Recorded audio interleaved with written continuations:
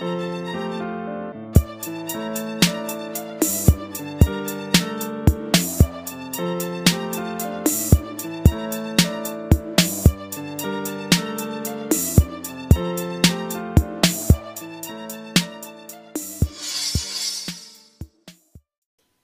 we're doing it. We're doing it.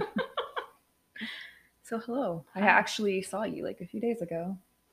Did we? Oh, yeah, you did. Yeah, because my power went out. Oh, yeah. It was a fun day. Yeah. Oh, man. It just never ends around here. Technically, my power back in my apartment went out. I got the message, but... Oh, really? Yeah. Damn, I didn't realize it went that far. So she used to live 2 miles down the road from me. Was it only 2 miles? It was only 2 miles. It was Yeah. so nice. I could Yeah. just literally hop down the street.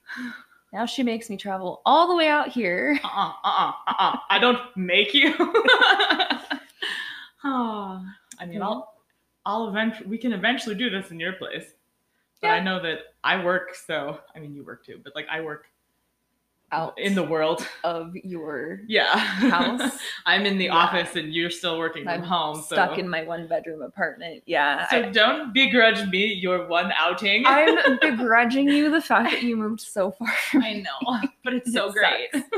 Yeah, it is a nicer place though. Oh, So there's man. that, Yay. which is good. Yep. So I had another kind of listener question come up from the last episode. Fun. And it was kind of related to whether or not historians know what kind of mental illness Henry VI had. Interesting. Yeah. And that's kind of the thing with historical figures is there's no way to know for certain because psychiatry is a modern psychiatry and psychology. I mean, psychiatry links to the medication, but Yeah. they're all kind of That's very, interlinked. very new and still being worked on. Did Yeah, you just so pee in that box? I don't think she did. She's talking about Anya, the Grand Duchess. No, because there's a DVD in there. She didn't. That doesn't mean She shite. didn't pee. What DVD is that? I wonder. I'm pretty sure it's like some bullshit rock hard ab workout DVD that's probably never been opened because these ain't rock hard. But yeah, so I guess the thing I did want to point out is I know, and nobody like called us out on this, but it was something I was thinking about. I know we kind of laughed about the fact that Henry VI was like just hanging out under a tree. Yeah, but y'all need to know by now that we're not laughing at them and they're struggling. We're laughing at the fact that he was hanging out under a tree while everything was going on. It's very situational. Yeah. We may laugh about a king sitting catatonic under a tree while while war wages on around him, but we know it's not actually funny. It's very sad, and there was probably a combination of a hereditary related mental illness that he inherited from his grandfather, the former king of France. And then I don't want to like backtrack on the fact that trauma, I'm sure also plays into it. The trauma of seeing all of this death going on around him. And they didn't understand, and people still don't understand today, however many years later, because I don't math, that trauma has a huge effect on your life, whether you are aware of it or not. It could be an outright, like you were attacked as a woman and now you hate to be touched, or it could be something as simple as you don't like the sound of fireworks because you were overseas and you've seen war. And you don't even realize, sometimes people don't, it's really easy to make the connection of, I don't like fireworks because it reminds me of gunfire, but that's an easy... That's a trigger. It's funny that we're talking about that because one of my friends and I had this realization that our entire personalities are the result of trauma. Oh yeah, no, that's trauma builds you. It makes you who you are. I mean, I know that there's some aspects of my personality that are very much.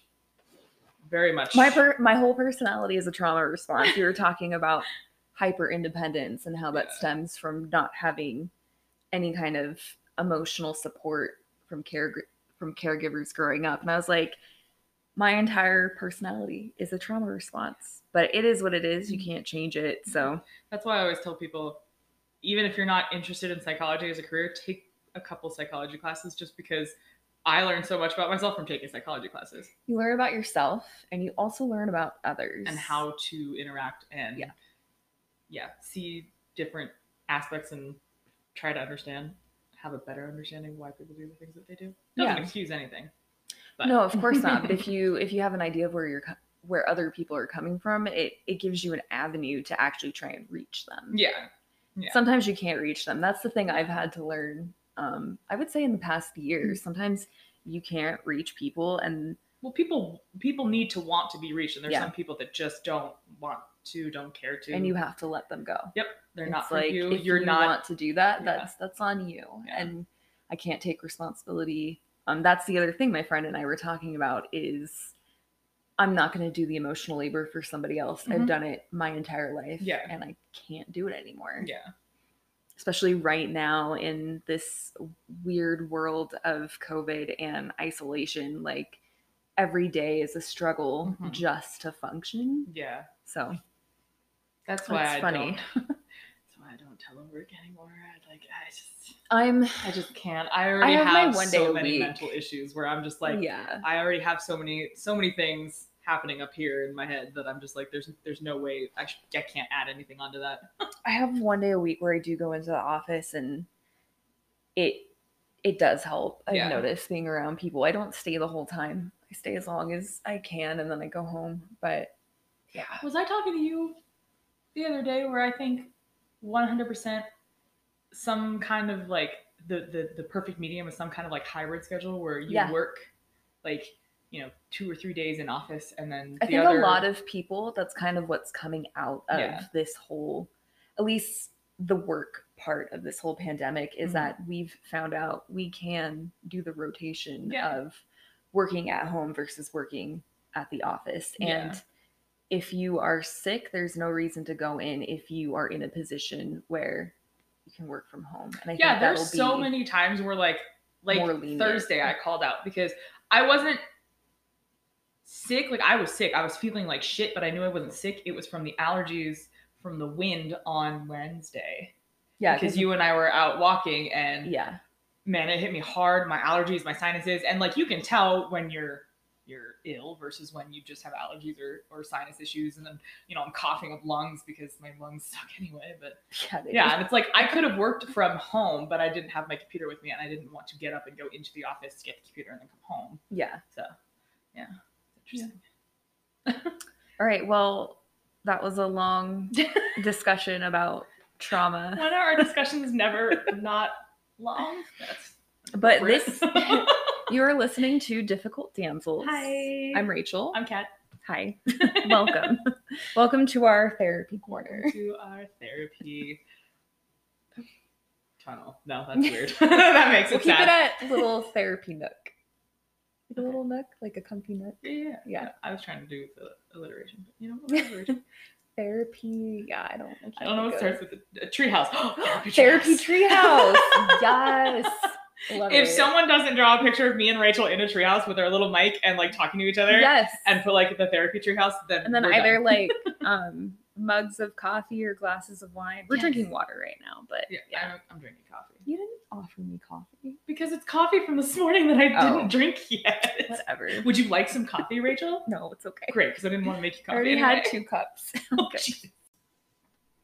All right, so episode 8 is Hojo Masako, the Shogun Nun.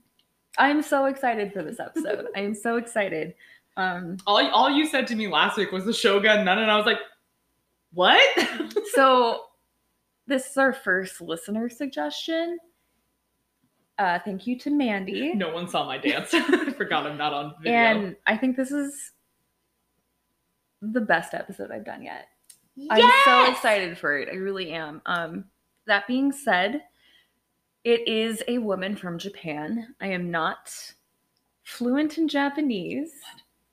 Since when? And Japan is not my area of expertise.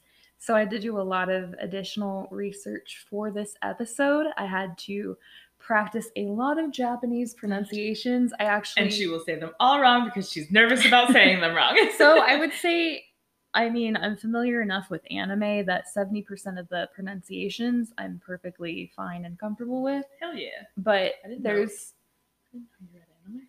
I'm not like crazy into anime, but I have watched anime in the past. Interesting. I had no idea. Sailor Moon, You're not wrong. Cardcaptor Sakura, Sailor Moon is Princess definitely in there. Nine, Pokemon. I actually never got into Pokemon, but anyway, continue.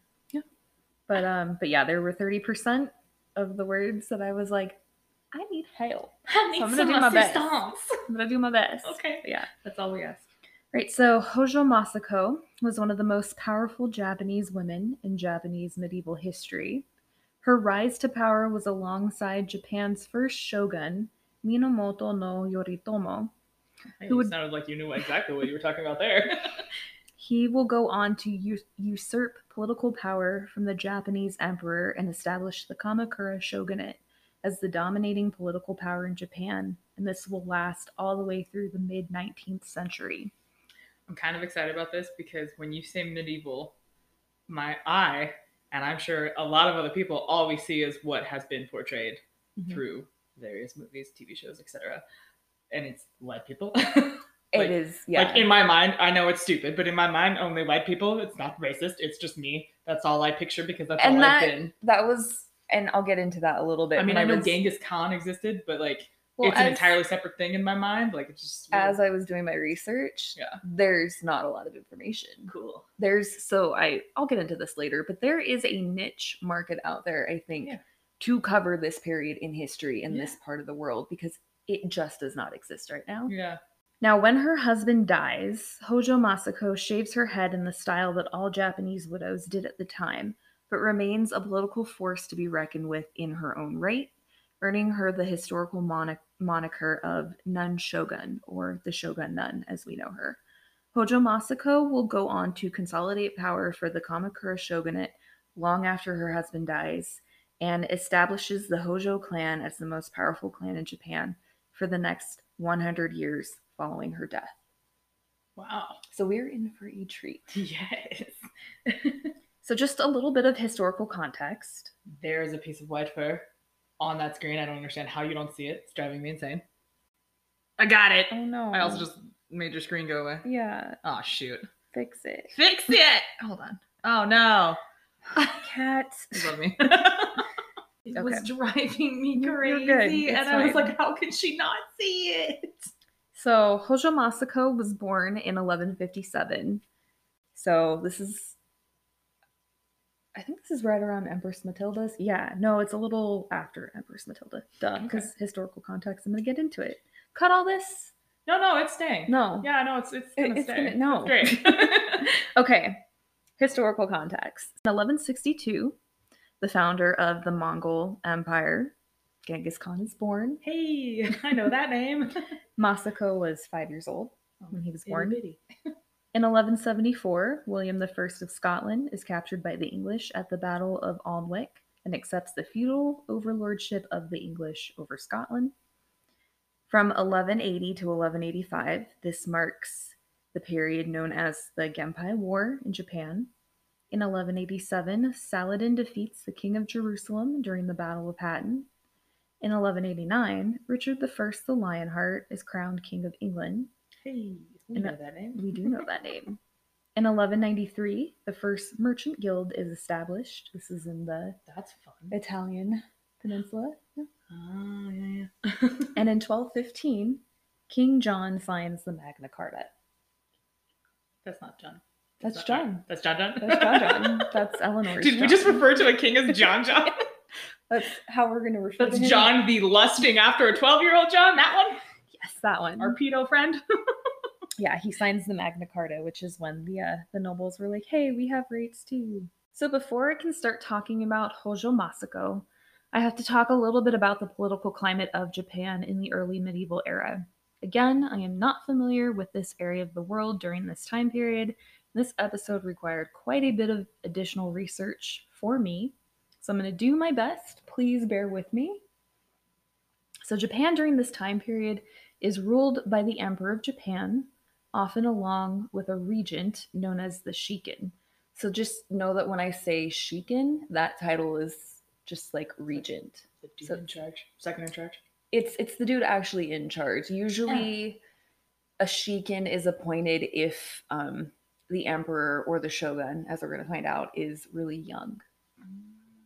So again, like how Henry VI had his regents when he was, because he was an infant when he came to the throne. You can't rule as an infant? No, I wouldn't recommend it. Goo goo gaga. I think that means go that way. So the emperor is mostly a figurehead, while the true power lay with the shikin. The shikin is generally appointed from within the ranks of the imperial court and the aristocracy of Japan, all of whom maneuver amongst themselves for power. The aristocracy and the imperial court consist of the leaders of the various clans that all live around Japan. So instead of House Lancaster, we're going to have Clan Hojo. Think of it that way. I really appreciate you doing that for me. Yeah. Translating it into what I know. I had to do it for myself too, just to like familiarize myself with the idea of the political structure. Yeah. So just below the aristocratic noble class, I always choose to use that word and I still struggle with it. I mean, you did well. If you didn't call it out, I would have been like, yeah, she's fine. So just below that noble class, that makes up the ranks of the imperial court, is the samurai class.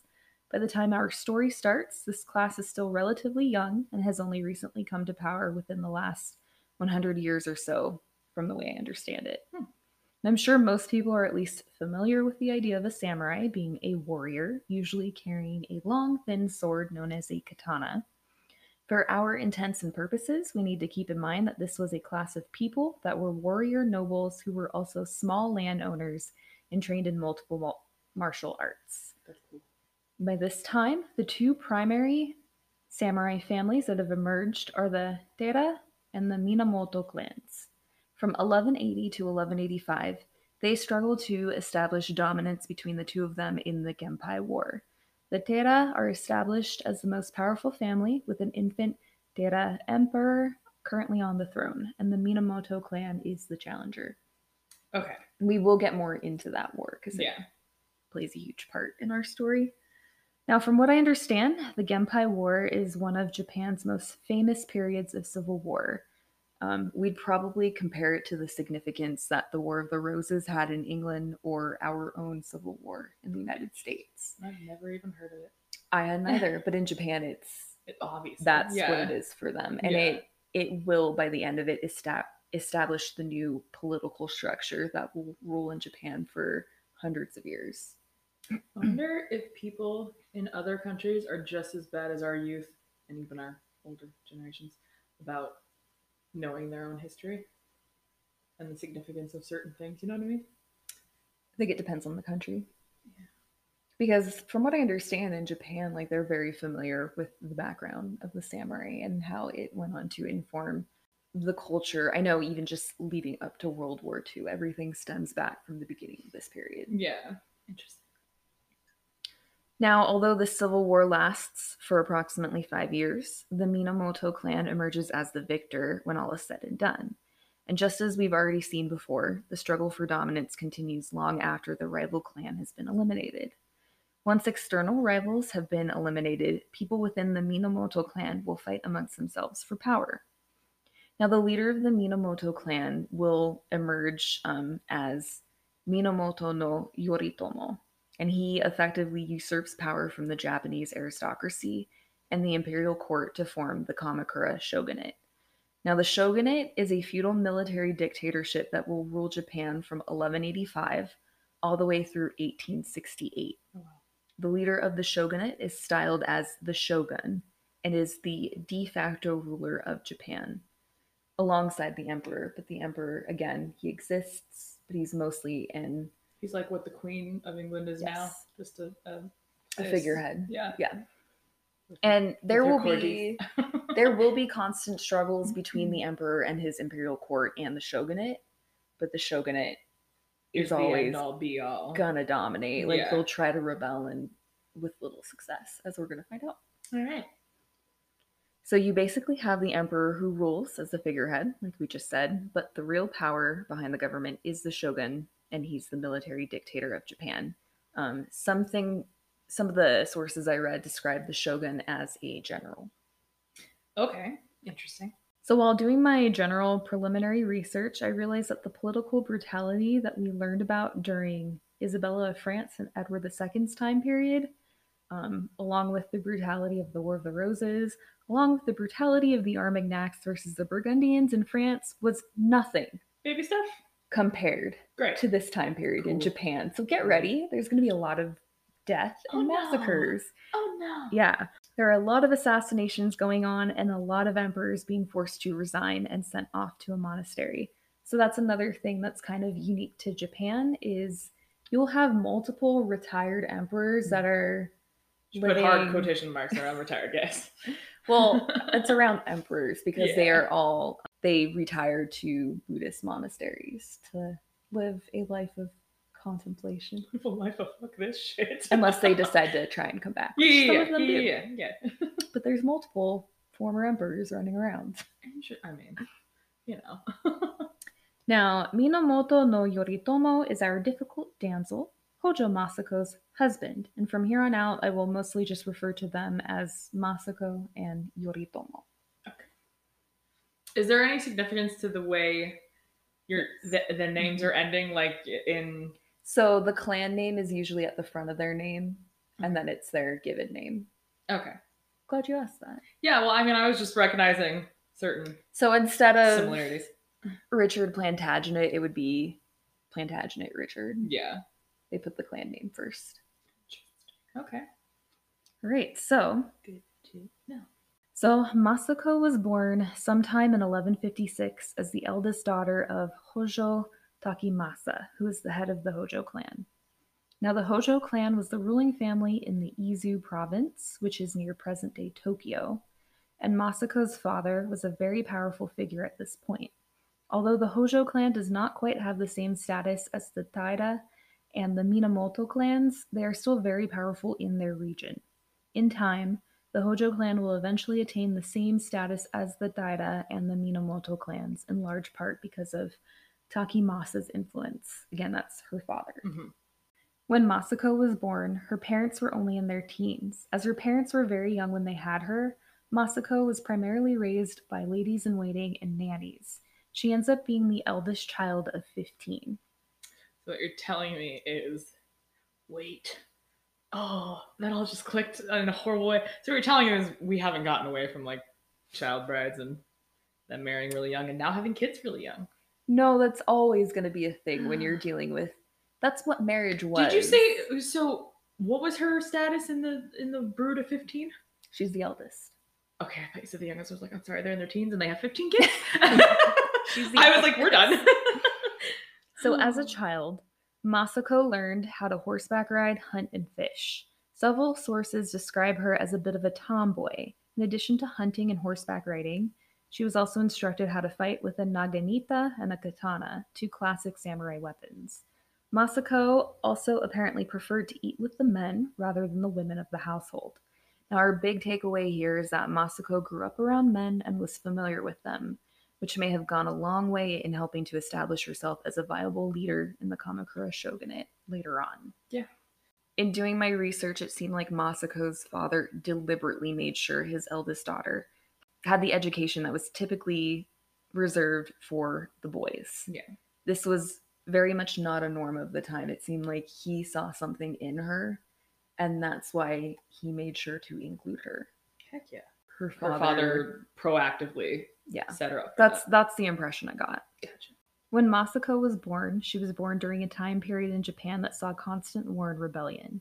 In Kyoto, the capital of Japan, there was a struggle over the imperial succession. This is known as the Hojin Rebellion. This is over who will be named as the next emperor of Japan. Now again, emperors aren't determined based on succession, like dynastic succession. It's just because you're the son of an emperor doesn't mean you're guaranteed to succeed him. So you gotta work for it. You gotta have the right people behind you. Gotcha. It's not even about you. Yeah, network. It's not even, you don't even factor into it. It's about the clan that is in power, they end up choosing the emperor. Yeah. Okay. It's very interesting. Huh. It's very different from what we're used to, what we've been talking about. Yeah. Now, although her parents don't take part in the specific rebellion, war was a constant going on in the background this whole time. For everyone everywhere. Yes.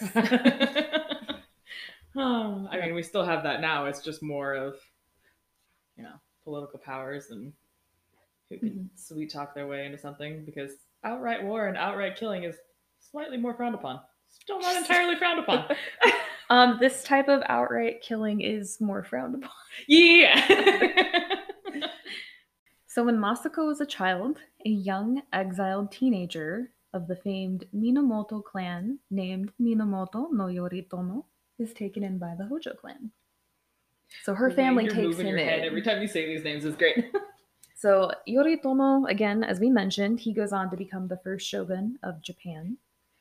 So I'm gonna take a little bit of time to give you some of his background, because in Japan's history, he's one of the most historically famous figures.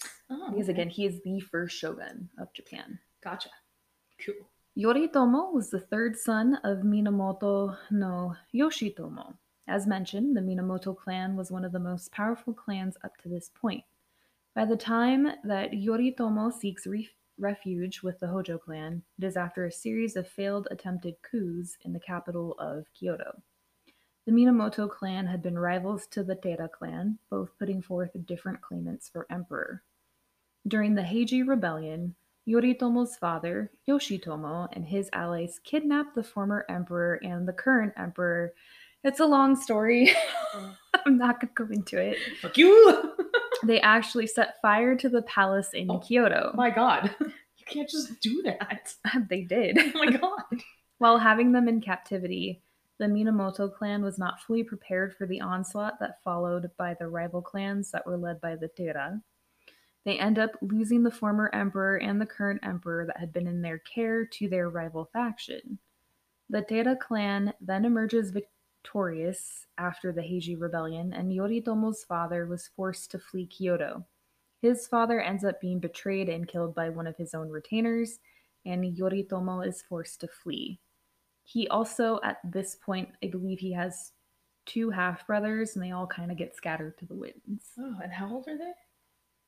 I don't know how old the brothers are, but Yoritomo is 13. Oh, that's a rough childhood.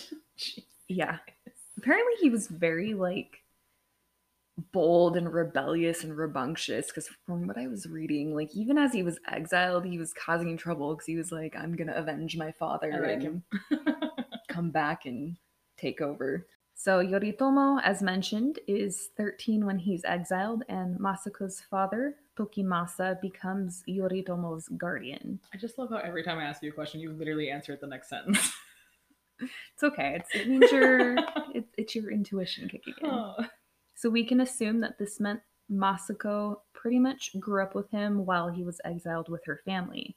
There's approximately 10 years between them. Oh, like age gap? Mm-hmm. Gotcha. I don't know why that was like a question mark for me, but it had to be asked. That was my own math, because I was trying to find dates on when he actually showed up, and I couldn't find any. But I know he was 13 when he was exiled. Yeah. So when Masako is 21 years old, she and Yoritomo marry against her father's wishes. Uh-oh. So the reason Masako's father did not want her to marry Yoritomo is because he knew it would upset the Taira clan. Because again, Yoritomo was a member of the rival clan. Yeah. Masako's father was apparently worried it might bring the wrath of the Taira clan down upon them. Mm-hmm. He attempted to marry Masako off to someone else, but she ends up running off with Yoritomo to escape the arranged marriage. Wow. And again, she's 21 when they elope. Now, her father does eventually accept the marriage after she gives birth to her first child, a daughter named Ohime. I mean, at that point, it's a sealed deal. You can't you can't hide that anymore. Pretty much. So how old was he? She was 21. He was 31. Okay, so he is older. Okay, I don't know why. 10 years, yeah. So okay. It's about 10 years. Gotcha. There's been a lot of speculation about the marriage of Masako and Yoritomo. Some sources claimed that she was genuinely in love with him, but I did come across a few different sources online that suggested he was a bit of a philanderer right from the start of their marriage. What man isn't at this time? Continue.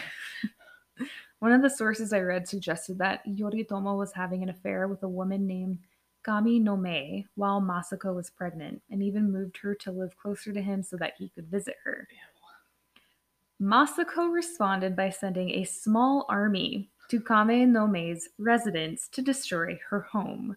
And although Kame no Me was able to escape, she was forced to flee with her life in order to escape Masako's wrath. I'm not condoning said violence, but fuck yeah. So apparently polygamy was incredibly common amongst the male aristocrats of this time, so Yoritomo was not necessarily doing anything out of the ordinary, but Masako's jealousy was so unique and unusual and indeed dangerous that Yoritomo was apparently scared of her and did his best to hide his mistresses. Tail is now between his legs. She's got fire coming out of her freaking ears. He apparently had a couple of bastard children with his mistresses as well. Oh, God. There are a couple of different stories about these children. One of his mistresses was told that if she had a girl, she would be able to keep the child, but if it was a boy, Yoritomo would be forced to kill the child to avoid future conflicts with his heirs. But from what you said, that doesn't matter because they're not. Okay. They can. Okay. They can try to come back and claim legitimacy. Well, I know, like the legitimacy is a thing, but like from what you said, that it doesn't matter, like who your line is. She's his first wife, and her clan is the most powerful clan, so they're not gonna take any risks. Gotcha. Okay, it's still a risk. It's just Okay. So another one of his sons was apparently forced to join the priesthood. And again, I read conflicting stories on how Masako viewed these children. It's clear that any male sons would pose a very real threat to her sons, but some of the stories say she actually begs Yoritomo not to kill the sons, and others say that Yoritomo was so terrified of what Masako would do that he made sure the children were hidden away. Wow. The reality was probably somewhere in the middle, given what we learn about her later down the road. I wouldn't put it past her, to be perfectly honest. She sounds pretty ruthless already. So what we do know for sure is that Masako gains a reputation for being this ruthless and temperamental villainess. Yes. Just like all our other difficult damsels. That's why we like them. So Masako and Yoritomo were only married a couple of years before Yoritomo would be pulled back into an imperial succession dispute back in Kyoto that will come to be known as the Genpei War. One of the things I want to mention, again, is that the succession of the Japanese emperors is not secured by dynastic succession. It's the clans who determine who the emperor will be, and if the emperor displeases them, they'll just be like, you're not emperor anymore. And suddenly you're out. Yeah. You've been voted off the island. It's time for you to become a contemplative monk. So that's why you'll have a sitting emperor, but you'll also have often several cloistered emperors that have been ousted. Cloistered emperors. That's a good band name. That's what it's called. They're in that cloistered lifestyle. In 1180, the throne is abdicated by Emperor Takakura. Now, they said abdicated online. I'm sure he was forced out. Yeah. The new emperor is 2-year-old Entoku, the grandson of Taira no Kiyomori. Now, Kiyomori is the head of the Taira clan at this point, and as I've already mentioned, the Taira are currently in control of the imperial government.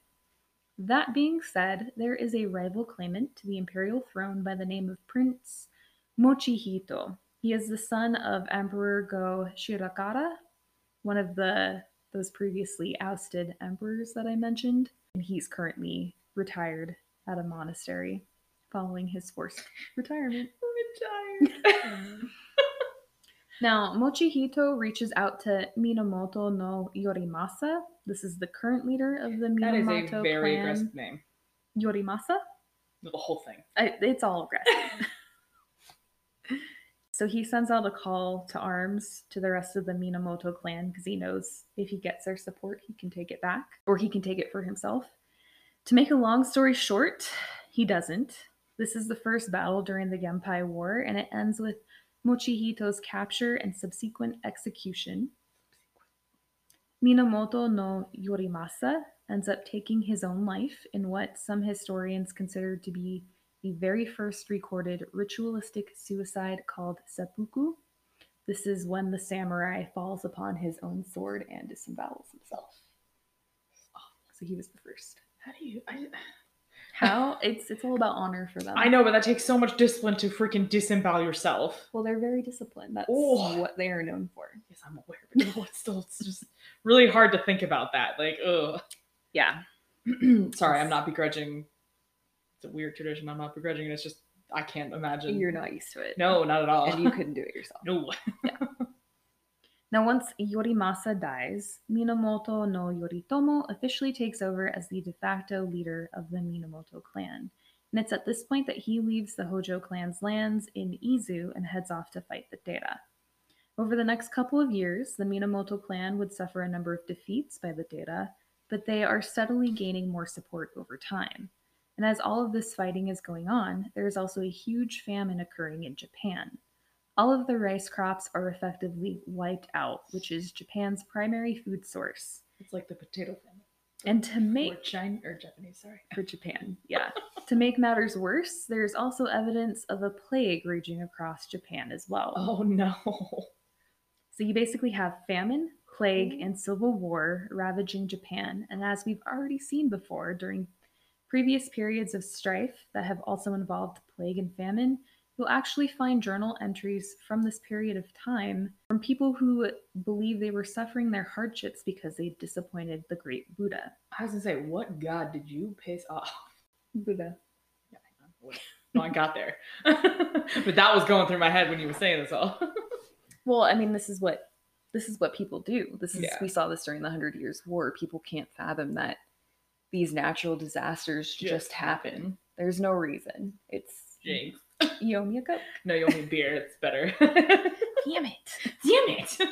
So yeah, same thing. And instead of God, it's Buddha this time. That's something we all have in common. Yeah, weird. How we all Let's stop fighting each other and just realize we're all kind of the same. That's too easy. You need to calm down. I will never calm down. I know. I will fight everyone. No. But like behind me. Oh, you fight. You'll be my avatar. So as Yoritomo is working to gain support, he has a cousin by the name of Minamoto no Yoshinaka that is a rival within his own clan. This is his cousin. I said that? Yeah. You said that, but I didn't get it until the second time you said it, so it's perfect. So yeah, Yoshinaka is Yoritomo's cousin. Okay. As the tide of the war begins to turn in the favor of the Minamoto clan, Yoshinaka makes it to Kyoto and finally defeats the Deira clan and forces them out of the city, along with the infant emperor on the throne. It's at this point that Emperor Go-Toba is installed on the imperial throne. Installed is a good word. I mean, it's literally... Yeah, it's exactly what it is. Yeah. Here you go. I think they actually physically placed him. Yeah, they picked him up like a child. We're like, boom. This is your home. You're here. So there's more infighting at this point. Yoritomo's two half-brothers had initially supported his cousin, but they end up turning on their cousin and execute Yoshinaka. Whoa. At this point, the Minamoto clan officially names Yoritomo and Masako's family as the de facto rulers of Japan. Well, yeah, you can do that when you just killed someone. It killed a lot of people. Oh, gosh. By 1185, all members of the Taira clan are defeated indefinitely at the Battle of Dan no Ura. This is a very unique battle for the time because it's actually a naval battle. Interesting. Yeah. Now, whatever Taira clan members were left after the battle, they were subsequently rooted out and either executed or drowned. This also included the former infant emperor Antoku. I believe he's actually like 7 or 8 at this point. Okay. But they kill everyone. Good lord. The entire clan. Good Or lord. who they can get their hands on. This marks the official end of the Genpei War. So basically, everyone gets killed at this point. You're not just killing Richard Plantagenet, you're killing his sons, Edward, George, and Richard, who's not going to be Richard III anymore. You're killing his daughters. You're killing his nieces. You're killing his nephews. Everyone dies. It's like Mulan, Mushu, dishonor on you, dishonor on your cow, dishonor on your ancestors. Dishonor and death everywhere. That's what I thought. Like that's the main thing that popped in my head was Mushu, dishonor on you, dishonor on your cow. Now, the whole time during the Genpei War, Masako is said to have rode alongside with her husband. Although she herself did not fight in any of the battles, she was still physically present. and apparently they were never defeated in battle while she rode on campaign with him. Ooh, she's like his lucky charm. Mhm. I think Also, a lot that's of very it's- dangerous to, like, as a woman to ride into battle, or not into battle, but ride alongside, because if your people lose, you need to start running. So our next episode is going to be about one of those famous Japanese female samurais that actually hell fought. yes. Yeah. I'm excited. More importantly, her family had also fought alongside Yoritomo and supported his campaign. During the war, Masako had given birth to their first son, Minamoto no Yorie, who will become the heir to the Hojo clan. Now, because the Hojo clan was so instrumental in helping Yoritomo gain his power, his allegiance is more to them than his own family. Uh-oh. I would imagine that being raised in exile by the Hojo clan might have also had an influence on that. And the problem is, Masako supposedly did not like her brother-in-laws. These are the half-brothers of Yoritomo that turned Yeah. against their cousin. Yeah, because they're super trustworthy already. So in the end, Yoritomo's two half-brothers are executed. Oh shit, okay. Now, whether or Wow. not this was on Masako's explicit suggestion or just another result of the internal power struggles that are all too common during this era, I can't say for sure. I wasn't able to find. Yeah, any like hard evidence? Yeah, but either way, they're dead now. Yeah, it's very coincidental that the guys that she had definite hatred towards are suddenly not a Yeah. problem anymore. Yoritomo has eliminated all of his rivals. In 1192, he is officially named as the first shogun by the cloistered emperor Go Shirakara. Of the band, the Cloistered Shirakawa. Emperors. This was Prince Mochihito's father. Yoritomo has officially become the most powerful man in Japan and effectively elevates the warrior samurai caste as the supreme ruling class of Japan. Caste. Thus marks the start of the first shogunate that will rule in Japan until the mid-19th century. Wow. Mhm. That same year, Masako gives birth to her second son, Minamoto no Sanitomo. While Yoritomo was the most powerful man in Japan, Masako becomes the most powerful woman. Masako's official title is, I'm going to try to say this, Mira de Koro. This means either shogun or minister's wife. And they rule for 7 years, and their rule is absolute. Hell yeah. No one comes up against them. At least not Yeah, successfully. because you're gonna die if you come up against them. Minamoto no Yoritomo ends up dying in 1199. Despite the crazy life he led, it appears that he died from injuries suffered after falling off his horse. Oh, that's such a bummer. I know, it's such a like sad and anticlimactic You had like way such to go. like a, you survived all this stuff and then your horse got you. Yep. So following her husband's death, Masako cuts off her hair herself and she becomes a Buddhist nun, as was tradition for the widowed women of powerful men in Japan.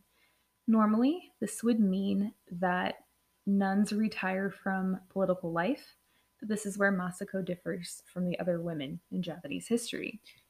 She does not join a nunnery and instead remains a powerful figure in the Japanese shogunate going forward, hence officially assuming the title history now remembers her by the Shogun Nun. She's like, nah, I ain't joining that damn nunnery. I'm having too much fun up top here. Well, a lot of it, and we're going to get into it, she felt like she couldn't because the next person who becomes shogun is her son. So I'm going to talk a little bit about their children now. So they have 2 girls and 2 boys. Nice one of movement. one of them was their daughter named Ohime. She at one point was married to a man by the name of Yoshikata. He was the son of Minamoto no Yoshinaka, that was Yoritomo's cousin. The one that the half brothers killed? Yeah. Okay. I'm there. So, marriage alliance. They were married when Ohime was 6 and Yoshitaka was 11. Although he is pretty much a hostage for Yoritomo and Masako, Ohime ends up developing a genuine affection towards him. Their marriage is short-lived, however. And when he dies, Masako tries to marry off Ohime to someone else, but she apparently displayed some of her mother's willfulness and refused to marry. But sadly, she ends up dying at the age of 20. Aw. Yeah. I also really like that name. Not to Ohime? breeze over her death like that, but Ohime is a really pretty name. It's very pretty. I like it. Yeah. Continue. So now we have their two sons. The first one is Yorie. He's the heir. Yorie is the rebellious and headstrong son. He ends up causing a lot of trouble for the family, and on top of that, he was apparently much closer to his wife's family as opposed to his mother's. And this is in large part because he was actually fostered with his wife's family, so he actually grew up with them. Oh, so it's like his dad. Kind of. Hey. Yeah. You guys should know better off. We'll get into why that ends up becoming a problem very soon. Oh no. Because it's gonna be exactly what happened with they're gonna two try. of them. They're gonna try. Like, did you guys not learn it? It ended well for you. Well, they didn't have much choice because he's born during the Genpei War. That's true. Yeah. You can't take your infant kids into battle. No, you can't. Their other son is Sanitomo. He seems to be the exact opposite of his brother.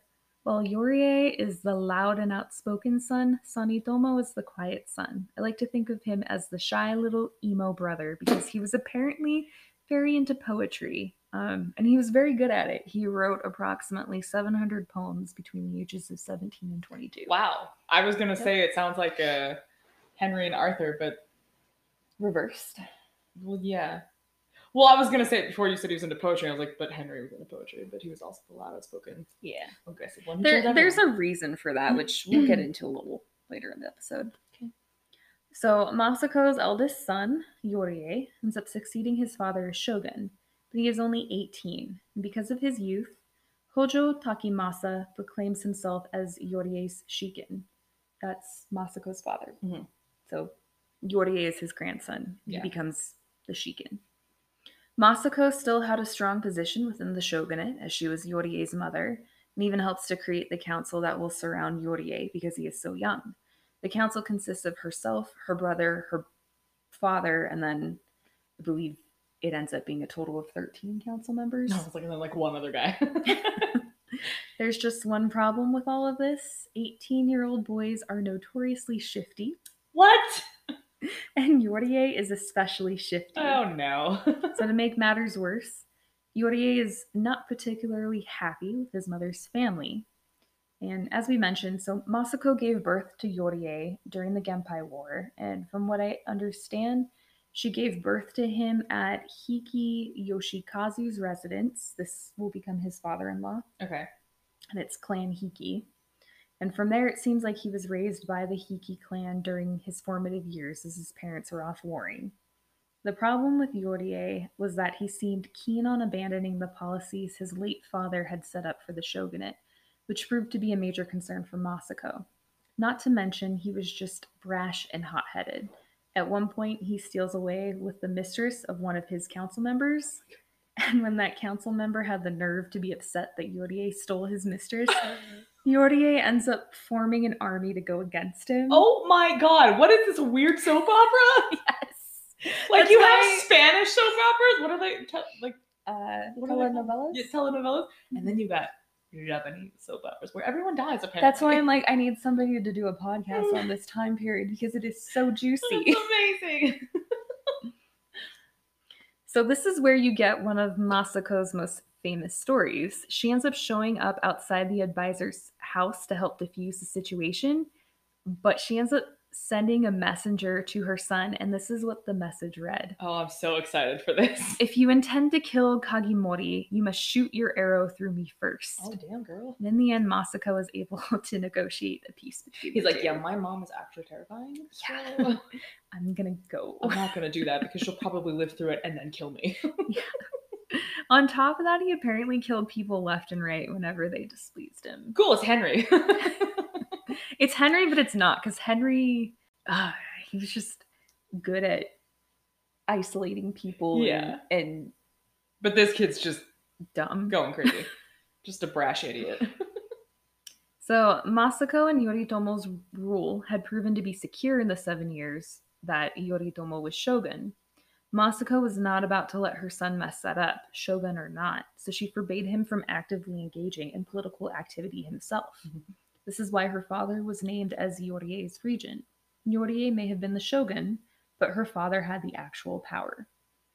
So as you can imagine, this is the part where Yorie begins to plot with his father-in-law to overtake the Hojo clan and regain his power. Because how dare you? Stomps foot. Unfortunately for Yorie, he chooses the wrong side. Oh no.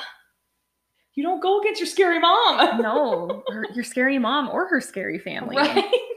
So Masako apparently overheard her son plotting with Yoshikazu and ends up turning him into her father. Part of the plot to overtake the Hojo clan also involved killing Yorie's younger brother, Sanetomo. Wow. And I think that's why Masako turned him in. Yeah. There's more to it. It's suspected that Masako's father had planned to supplant Yorie with Sanetomo because Sanetomo was more pliable. Yeah. He's younger too. Yeah. He's like 13. But still, you don't kill your brother. No. Jesus. After this point, Takimosa, that's Masako's father, has Yorie's father-in-law executed in 1203. Masako has her son forcibly removed as shogun at this point and forces him to join the priesthood. He's just proven to be irrevocably troublesome, and shortly thereafter, he is assassinated, presumably on the orders of Tokimasa. Oh, that's upsetting. Yeah. Yorie's reign as shogun was little over a year long, and he dies in 1204. He was 21 years old when he died. Good lord. Oh my gosh, what is in the water? We're not done. It's dysentery. I'm just kidding. It's not dysentery this time. No, it's just death and mayhem. Oh my gosh. Do we know? Did you say how he died or just he died? It just said he was assassinated. Oh, I mean, He was probably stabbed through the heart or something. Most of the time, they're stabbed or beheaded. Good As we're God. gonna find out.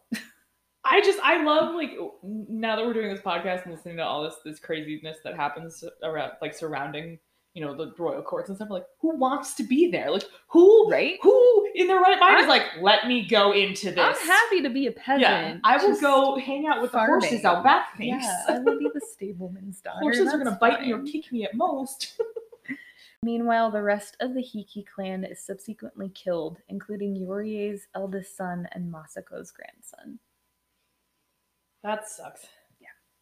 Following the death of Yorie, Masako's younger son, Minamoto no Sanetomo, becomes the third shogun of Japan. Sanetomo is only 11 years old at this point, so naturally, Tokimasa also becomes his shikin. This is where everything starts to get more complicated. As I've already mentioned, when there isn't an external foe to focus on, clans in this time period start to turn on each other.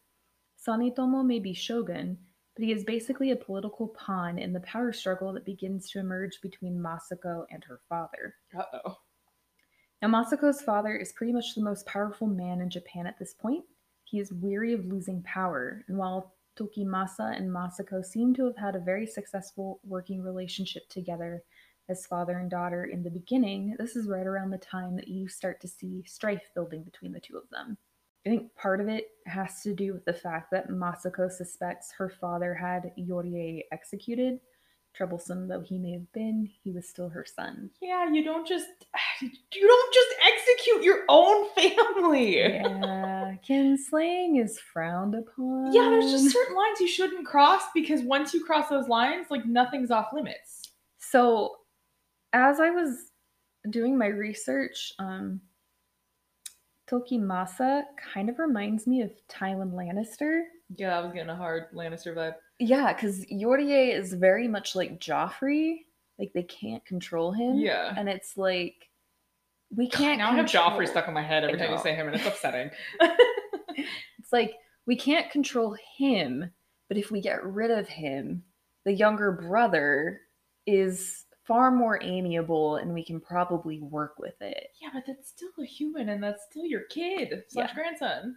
God. Yeah. Ugh. Yeah, and Masako just does not seem to be happy. Apparently, her mother also dies right around this point. I couldn't find a source that said exactly how she died, but it is interesting timing. Yeah. While Sanetomo is shogun and Tokimasa is acting as the shikin, Tokimasa grows more and more paranoid of the people around him. At one point, he accuses his youngest daughter's husband of treason and orders two of his sons to execute his son-in-law.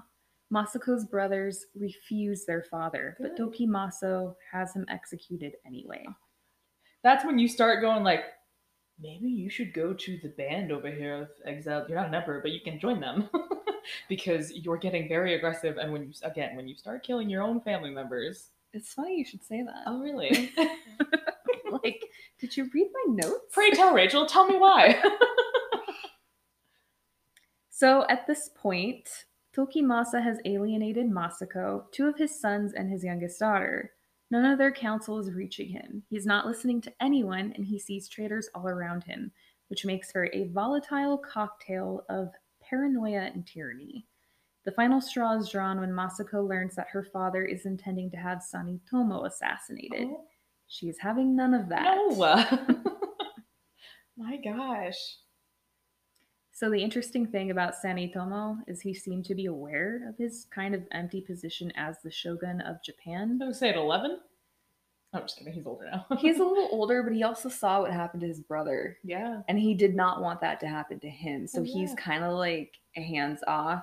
Y'all do what you want to do. Y'all do your bullshit over there. I'm just we gonna can- sit here and look pretty because that's what you want me to do. Don't call me the shogun, but I'm gonna like, go write my that's poetry. Fine. I'm gonna be in the corner over here with my My little journal. calligraphy pens. Yeah.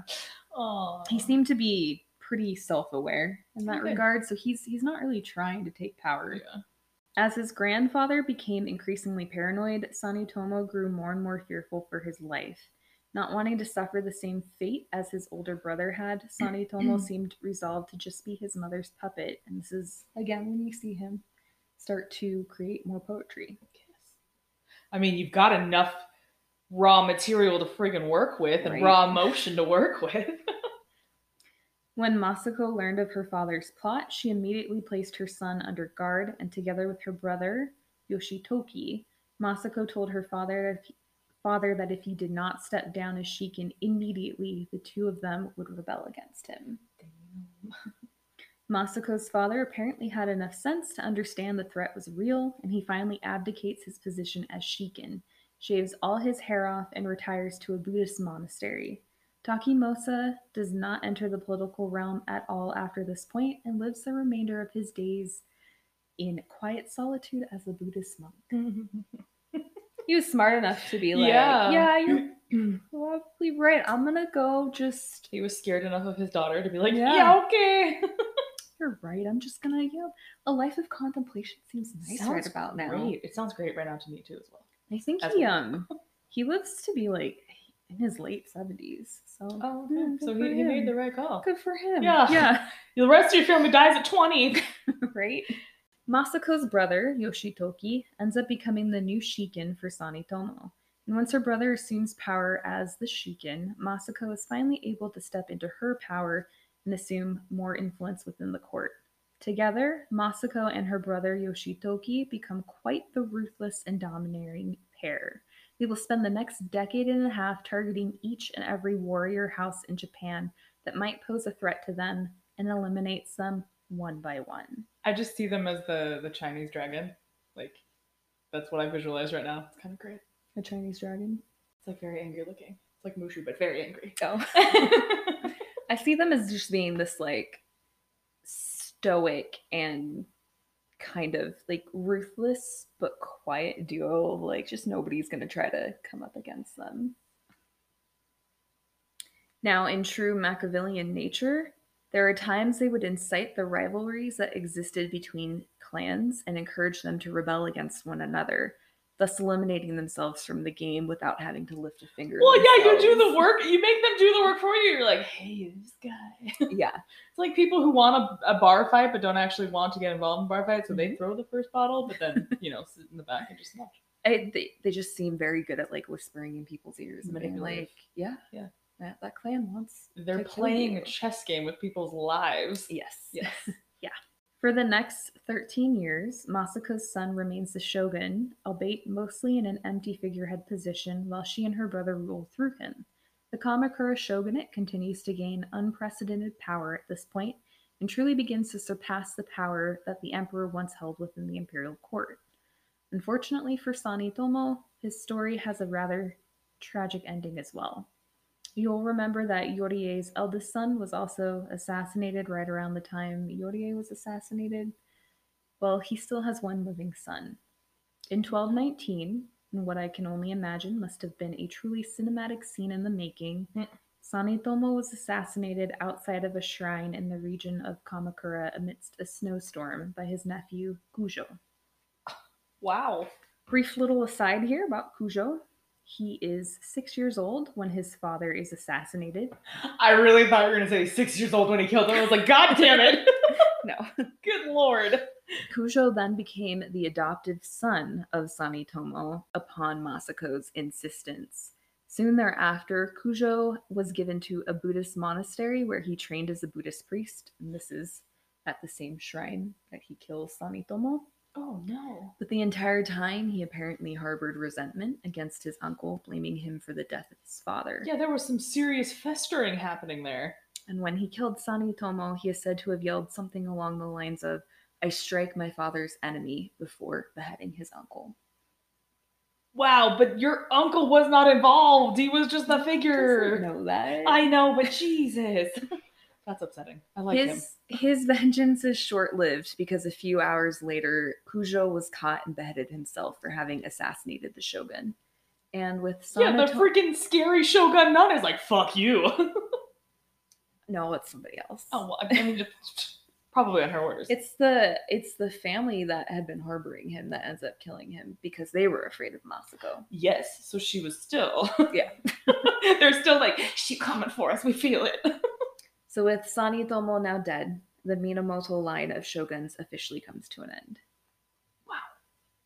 Given the fact that both of Masako's sons have been assassinated and are gone, one might think that this would be the end of her power in Japan. She has no other sons to ascend to the title of shogun. This means it's finally time for her to retire to a Buddhist monastery once and for all. Yeah, okay. Right? Sure. Right? Yeah. Why not? Right? No. No? Not even a You little. don't think so? No! No? Have we been listening to the same story? You are right. You're Thanks. correct. Good, The power at this point was never in the shogun. The power was in the regency that supported the shogun. Both Masako and her brother Yoshitoki are still alive, and they aren't going anywhere. No. They're a force to be reckoned with.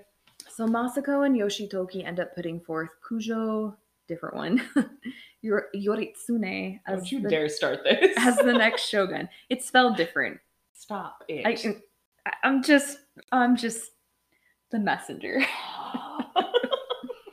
So Yoritsune was a member of another powerful clan in Japan known as the Fujiwara clan, but perhaps more importantly to Masako, he is loosely related to her late husband Yoritomo through his grandmother. And later on, Yoritsune will end up marrying Yorie's daughter and Masako's granddaughter, Take no Gosho.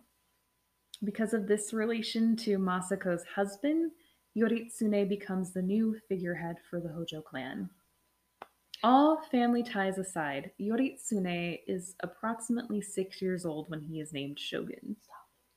So this is less about how they are all related, more about the fact that Yoritsune is yet another child shogun. And it's at this point that Masako herself becomes the unofficial shogun of Japan as Yoritsune's overseer.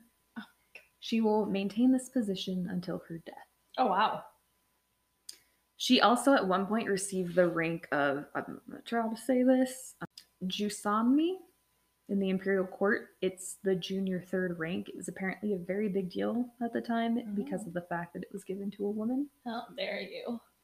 So as the Kamakura shogunate continued to gain more and more power, the power behind the emperor continues to stagnate and deplete.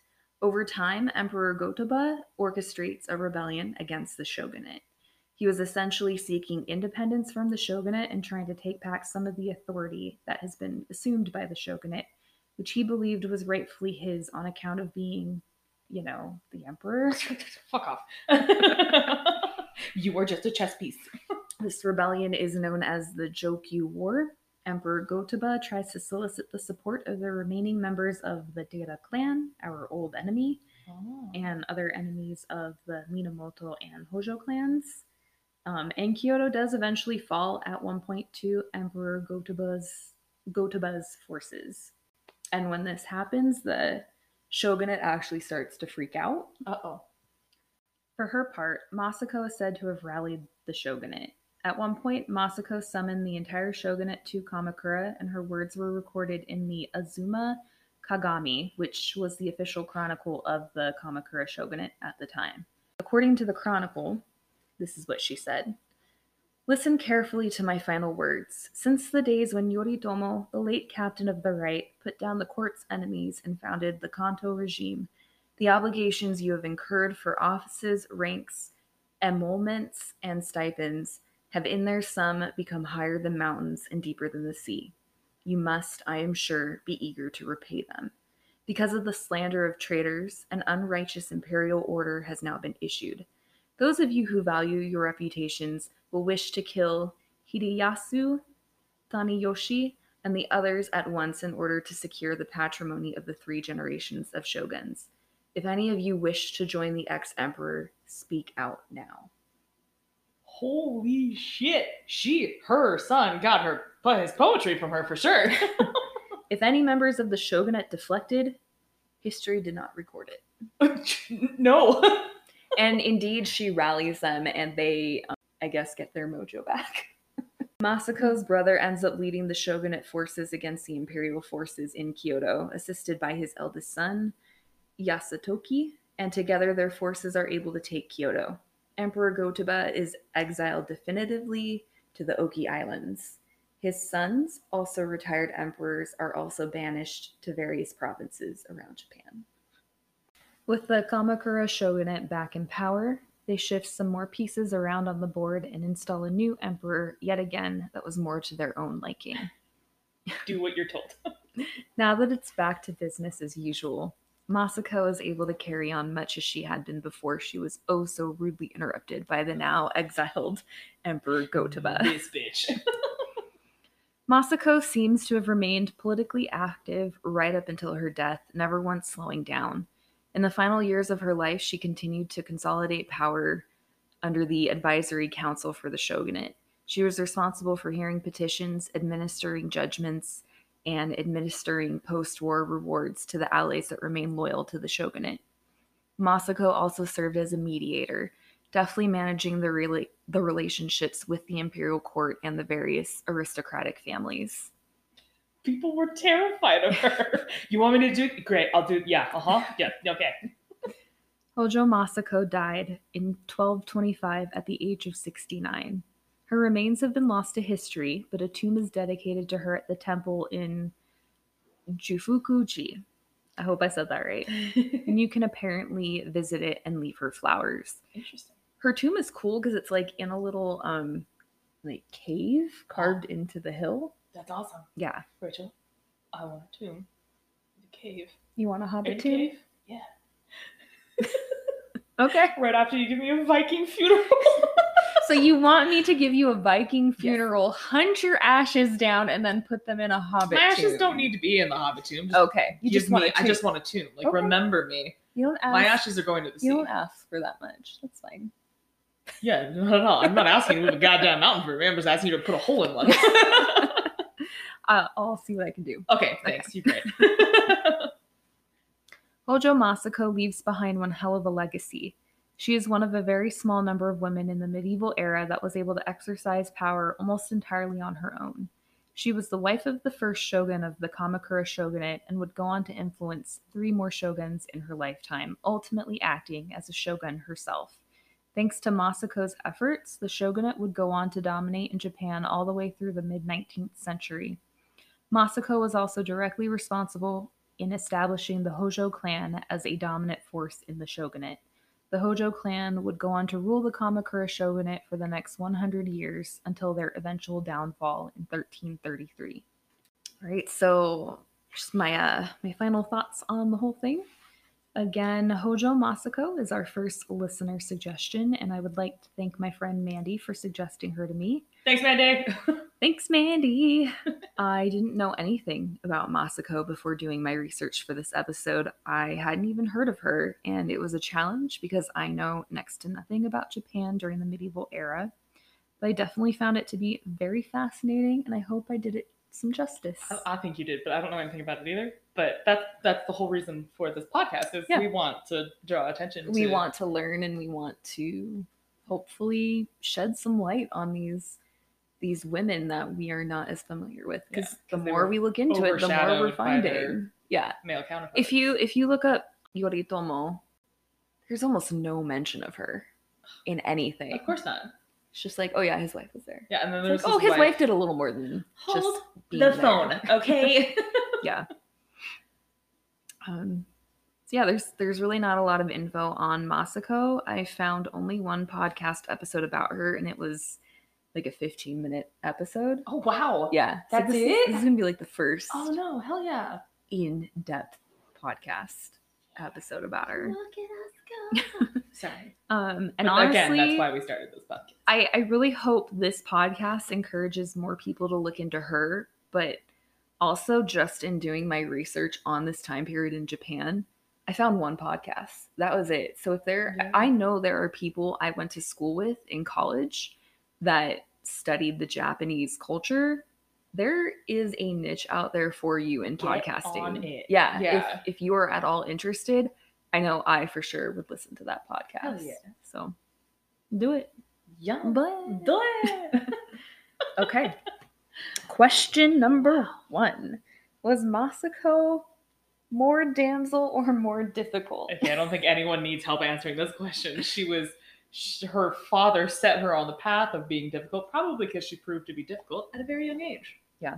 Yeah. There's no damsel in her at all. No damsel whatsoever. She does not wear dresses, she wears pants. What I wrote down was this could have just been because of the limited sources, but I didn't detect even the hint of a damsel in Masako. It's clear that right from the very start, her father saw something in her because he made sure her education included the same education her brothers would have received. Yeah. It's clear that he had great plans for her, and throughout her life, Masako proved to be incredibly intelligent and, dare I say, even brave. Yes. She is very similar to women like Eleanor of Aquitaine and Empress Matilda, who were able to enjoy a unique amount of autonomy and power once their husbands died and their sons replaced them. But Masako is unique in that she managed to retain power even after both of her sons died. I dare say she might be our most difficult damsel to date. Yeah, I remember in our introductory episode, you said a line about, I said, like damsels are, in our minds, the woman who needs to be saved from the dragon. And you're like, we are the dragons. Yes. And she is 100% the poster child for that line. Literally. Like, she is a dragon. She made herself a dragon, and do not go against that one. You'll die. She had lots of corpses in her. It's not just you will die. Your father will die. Your brother will die. Will die. Your sister, your grandson. Your children. She will put a curse on your entire death on you. Death on your cow. Dishonor to everybody. Yeah. Oh man. She's my favorite one I've done so far. Good job on the research. Thank you. Yeah. It was a lot. It was fun. Was this the research that you were sort of kind of stressed about? Yes. Because you guys, she's a fucking Virgo and she needs to get everything right. And oh my God. Well, I want to give you context. Yeah. It's not enough to just be like, she did this thing. Yeah. It's like, this is the political climate that this thing happened in. Are you telling me that's what I have to do when I do mine?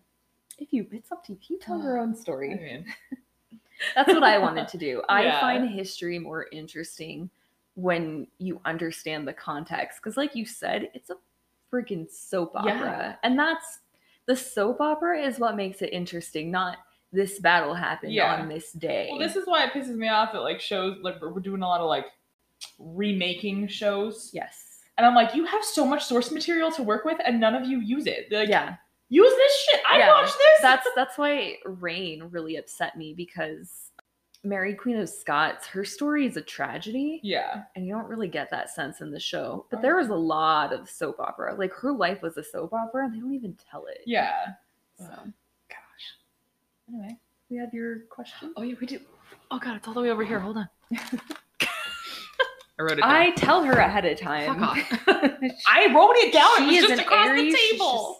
She's There's like, just chaos. She's like prepared, your but not fucking fully cheese cutting prepared. board is over here. You like my cheese cutting board. That's Thank a you. euphemism somewhere. All right, so we kind of went back and forth on what our question would be, and I decided that I wanted a question that had to do really related with what everyone's going through nowadays because of being isolated in the pandemic and all the craziness. So I have a lot of friends too who have notably been a little more depressed or a little more anxious or stressed or whatever. Hi. The question is, what's a song, movie, or habit that really grounds you? So for me personally, it's a couple of habits. The habit I've had ever since I was a kid was just like that iPod commercial with the girl and the earbuds and dancing to music. Yes.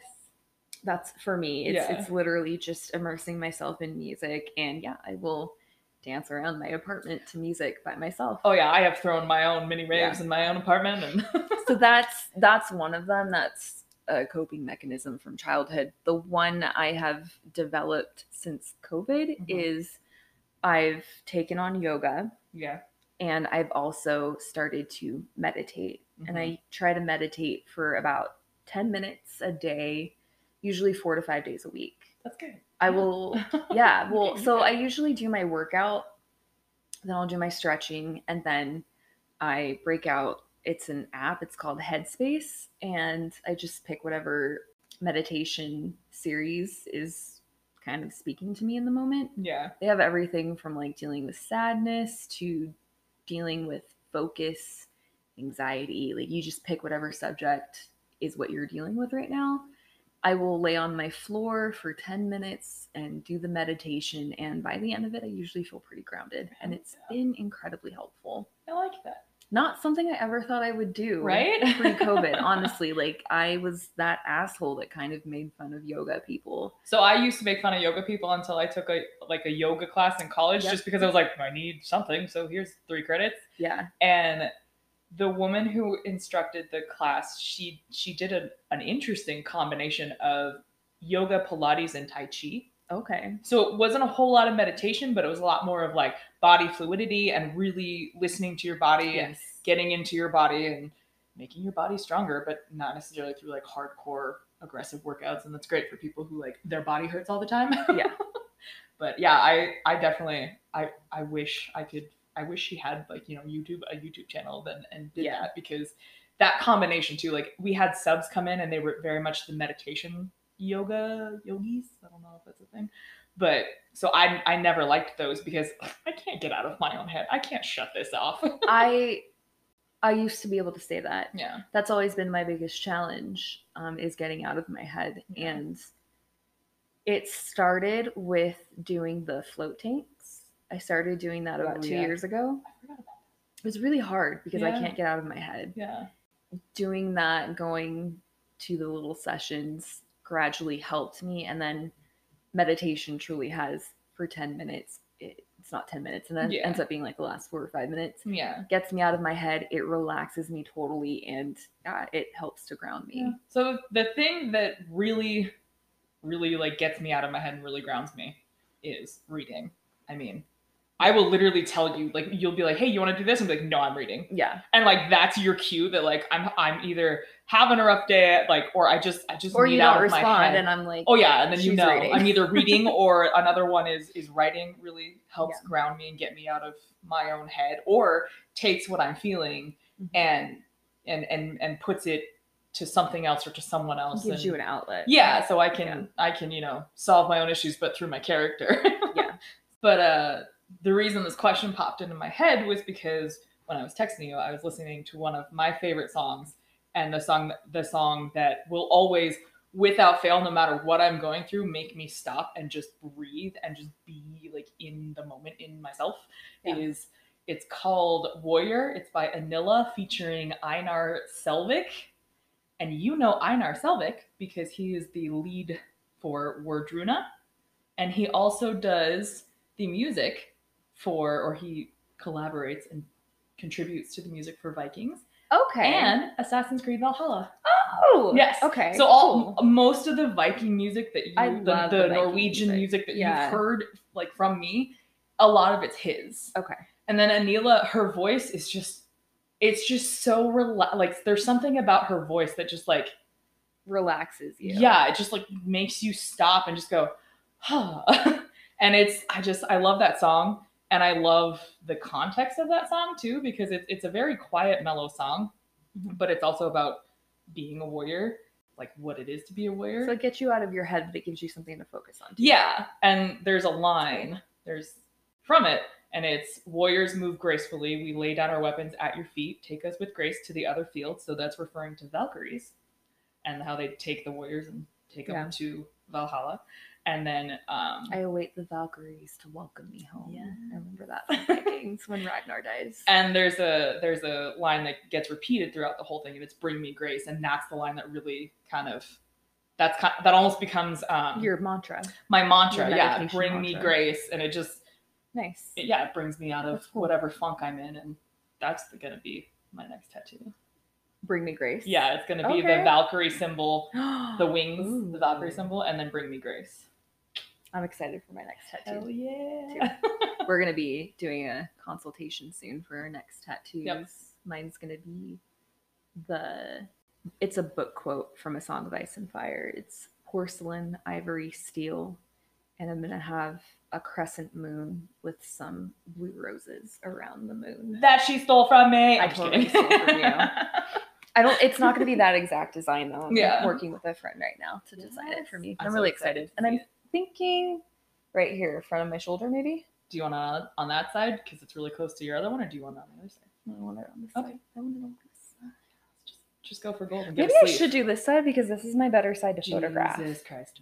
We'll see. All of my tattoos are on one side. Have you noticed that? Yes. All of my tattoos you can see from my left side, except for one. See, I'm balanced. No, two. Yeah, I'm not balanced at all. But I'll be balanced with the new one. Yeah, no. That's another thing that grounds me, is tattoos. See, I know you're not the only person who's told me that. Yeah. I am not one of those people who enjoys pain, but well, you don't. It's not that I enjoy the pain. It's just I have a high threshold for pain. So what's painful to you is not necessarily painful to me. Now, this mother effer that moved into my shin. I apologize to you profusely about making fun of you. Yeah. Because holy shit, that hurt. Yeah, it hurts a lot. Yeah. All right. So this has been Difficult Damsels. Yay! Thanks for listening, guys. I'm trying really hard to open this. I was stupid and I closed it.